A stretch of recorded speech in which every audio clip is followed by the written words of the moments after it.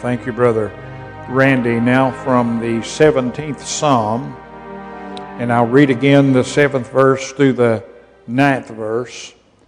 And I've been preaching a little bit on Sunday night from the Psalms, and I've put it to you this way. I've been looking through them and looking for the low-hanging fruit, these passages of Scripture that are uniquely a blessing. And this one here, I picked up on something.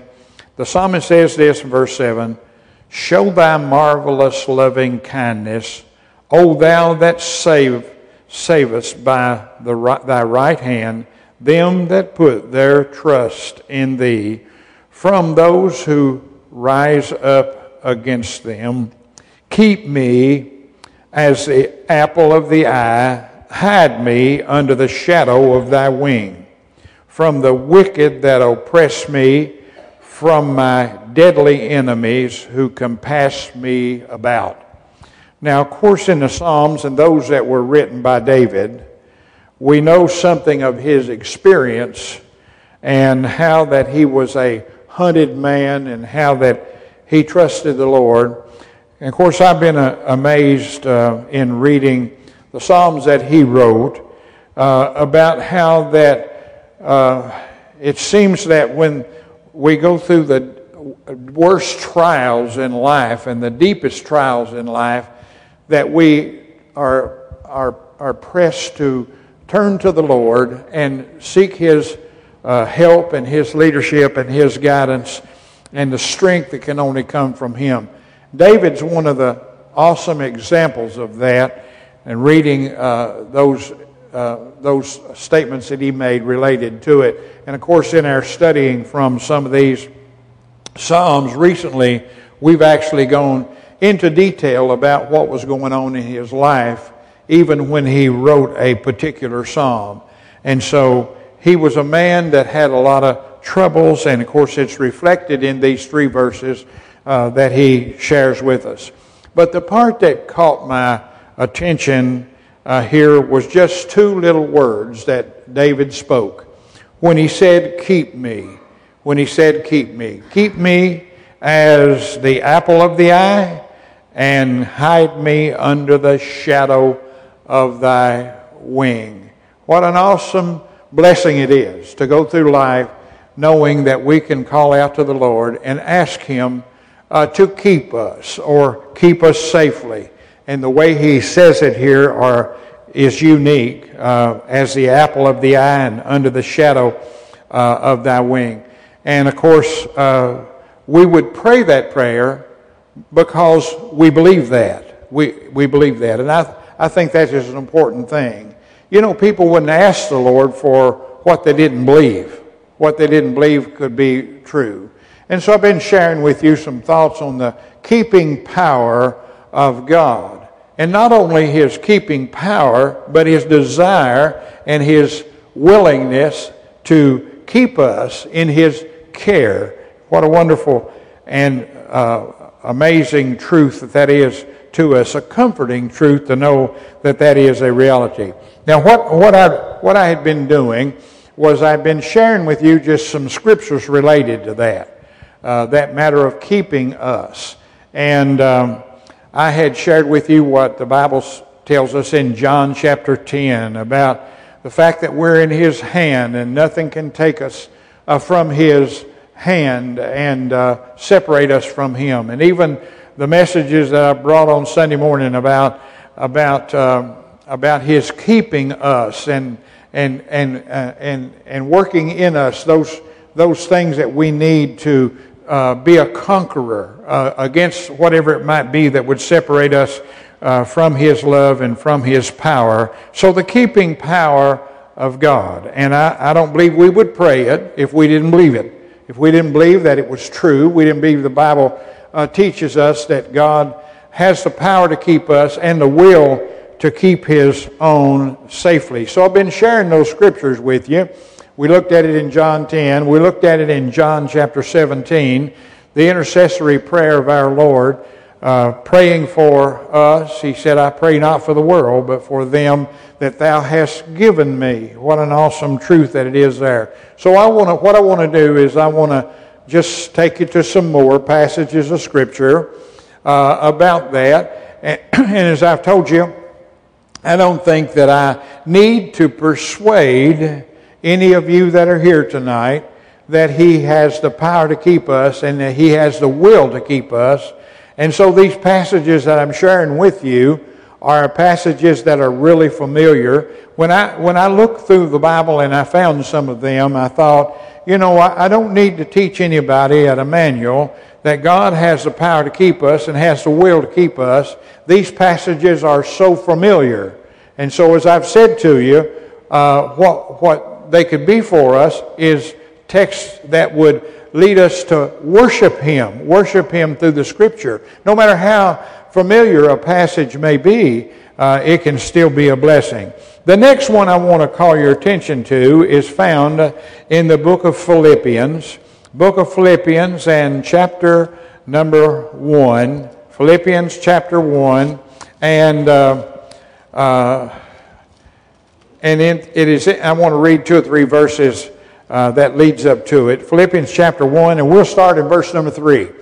Now remember, these are passages of Scripture that we know all too well, and about every one of the ones I'm going to share with you, I've quoted many times or made reference to many times, but I think we can use them as a tool to worship the Lord.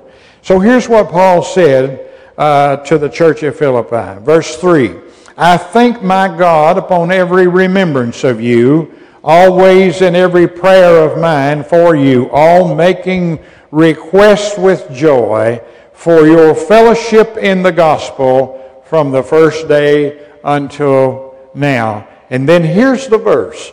Here's the verse. I know you know it well, but let's look at it. Being confident of this very thing, that He which hath begun a good work in you will perform it unto the day of Jesus Christ.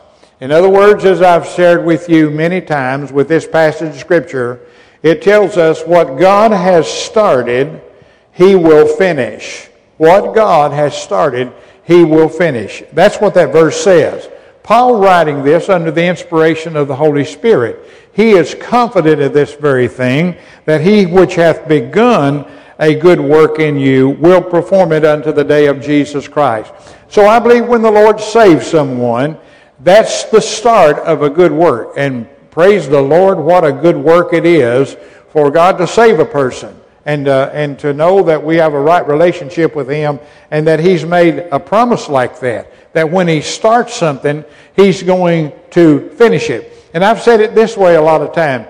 I just don't believe the Lord starts anything that He's not going to finish. Why would He do that? Why would He do that? And I'm a firm believer in the security of every blood-bought believer. I believe in the perseverance of every true saint and the preservation of every true saint. I believe that with all my heart. I've believed it. I can't remember when I didn't believe that. So I believe that when God saves someone, He intends to do exactly what He says here in this verse of Scripture, that He'll perform that work unto the day of Jesus Christ. And I've even asked this question before. We know God knows everything, right? He knows everything. He knows the end from the beginning. He's always known everything. He always will know everything. And what if He knew that a person was going to go to hell forever? Would He ever save them? I don't believe He would. I believe when the Lord saves someone, He intends to take them to glory. Amen? I believe that. I believe it with all my heart. So that's a wonderful verse related to that. Now I'll share another one with you that is closely related to it, and it's found in the book of Ecclesiastes, and it's in chapter 3. Ecclesiastes in chapter number 3. And it says close to the same thing that our verse in Philippians says. Here's what it says. He says in the 14th verse, I know that whatsoever God doeth, it shall be forever. Isn't that awesome? Whatever God doeth, it shall be forever. Nothing can be put to it, nor anything taken from it. And God doeth it, that men should fear before him. We should have a reverence for our God, because this is true. This is what it says, that nothing can be put to it, nor anything taken from it. He says, whatever God does, it is forever. And that's true. It is just true. And so those two verses of Scripture are closely related. Now let me give you another one. And this one is in the book of Colossians. It's the next book over from the book of Philippians. It's in Colossians, and it is in the 3rd chapter, Colossians chapter 3. And I'll read the first 4 verses of that chapter. If ye then be risen with Christ, and that word if there means since you are risen with Christ, that's talking about the spiritual resurrection. The Bible is very clear in teaching that that's what happens when God saves someone. It is a spiritual resurrection. He took something dead and he gave it life. And so he says, if you then, or since you've been risen with Christ, seek those things which are above, where Christ sitteth on the right hand of God. Set your affections on things above, and not on things on the earth. Set your affections on things that are above. And here's what he says related to that in verse 3. For you are dead, and your life is hid with Christ in God. And when Christ, who is our life, shall appear, then shall you also appear with him in glory. And so those are firm words that he says there related to that. Now, let me give you another one. In the book of 2 Timothy and chapter number 1. In 2 Timothy and chapter number 1. And it says this in the 12th verse. In the 12th verse. For the which cause I also suffer these things. Listen to what he says. Nevertheless, I am persuaded that he's able to keep that which I have committed unto him against that day. And so this was Paul speaking under the inspiration of the Holy Spirit. I am persuaded of that he's able to keep that which I have committed unto him against that day. And I've often said this related to that passage of Scripture. It is what we've committed unto him. And I can speak for myself. I have committed by keeping unto him, because he has promised that he would. He has the power to do so, and he has the will to do so in our life. So Paul was persuaded of something, that the Lord was able to keep that which we have committed unto him against that day. Then in chapter 4 of 2 Timothy, in chapter 4, and look with me in the 18th verse. And here's what it says. And the Lord shall deliver me from every evil work, and will preserve me unto his heavenly kingdom, to whom be glory forever and ever. He says that God would preserve us into his heavenly kingdom. And then in Hebrews chapter 7, if you'll turn there. And I'm going to try tonight to get all these in, and so we can move on to the next wonderful truth that's found in the Psalms. In chapter 7, and I'll read verse 24 and 25. And here's what it says. But this man, because he continueth ever, talking about Christ, hath an unchangeable priesthood. Wherefore, or because of that fact, he is able also to save them to the uttermost that come to God by him, seeing that he ever liveth to make intercession for them. That doesn't stop. Once we come to Christ, his intercessory ministry doesn't stop. And so it says, wherefore, or because that, he is able to save to the uttermost. That word uttermost, and you can look that up if you want. It means save all the way to the end, all the way through, all the way to the end. So that's a wonderful passage related to that. Then in the 13th chapter of Hebrews, I'll share another one with you. In chapter 13, in verse 5 and 6, it says this: let your conversation, this is your lifestyle, your manner of life, be without covetousness, and be content with such things as you have. Oh, what a wonderful piece it is to be able, for that to be true in our life. No, whatever we have, just to be content, just to be content. What a wonderful blessing that is.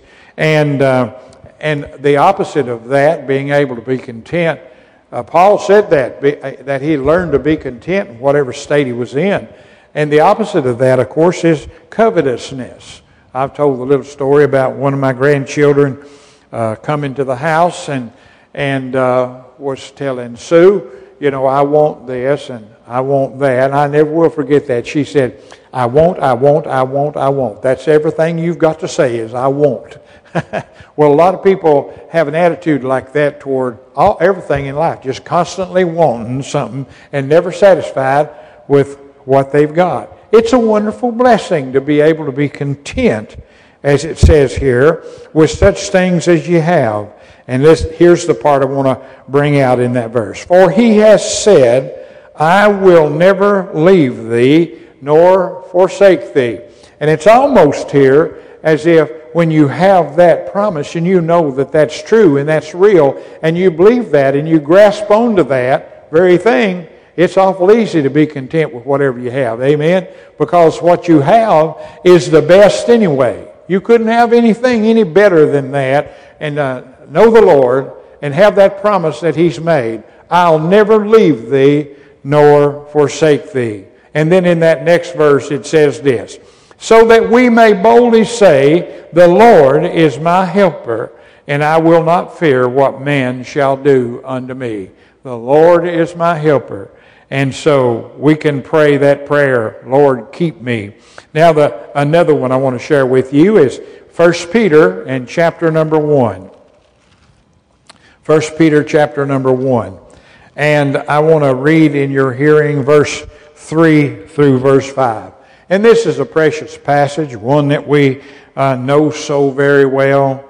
He says this in verse 3, Blessed be the God and Father of our Lord Jesus Christ, which according to His abundant mercy hath begotten us. That word, that means born us.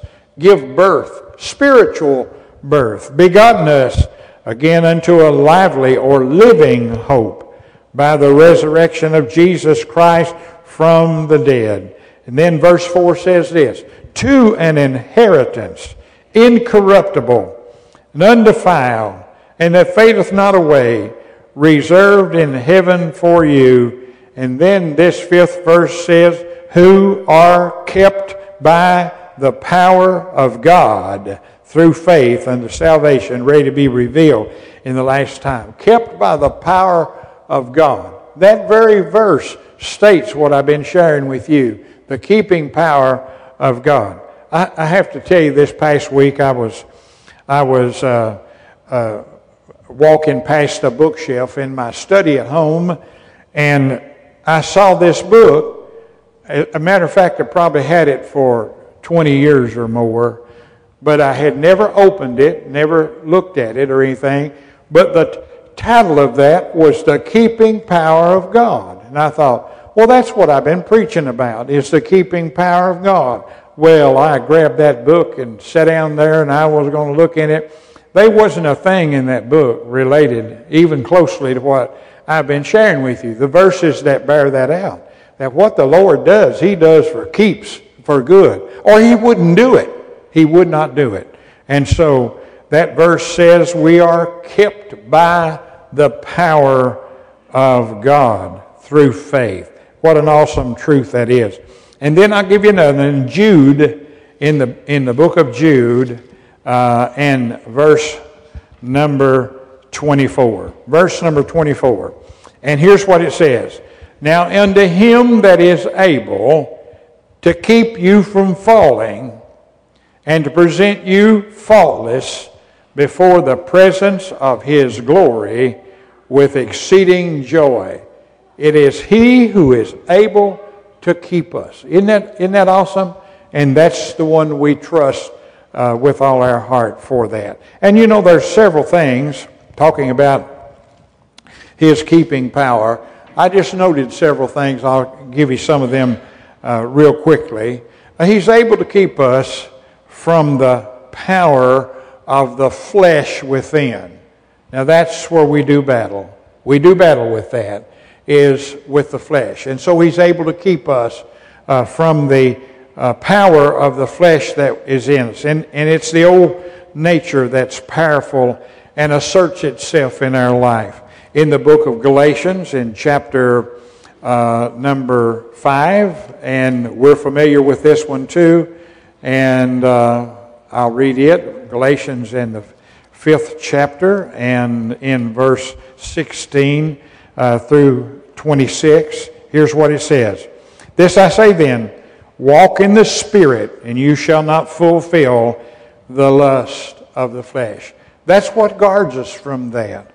Not fulfill the lust. For the flesh lusteth against the Spirit, and the Spirit against the flesh. And these are contrary the one to the other, so that you cannot do the things you would. But if ye be led of the Spirit, you are not under the law. Now the works of the flesh are manifest, which are these: adultery, fornication, uncleanness, lasciviousness, idolatry, witchcraft, hatred, variance, emulance, wrath, strife, sedition, heresy, envy, murders, drunkenness, reveling, and such like, of the which I tell you before, as I have also told you in times past, that they which do such things shall not inherit the kingdom of God.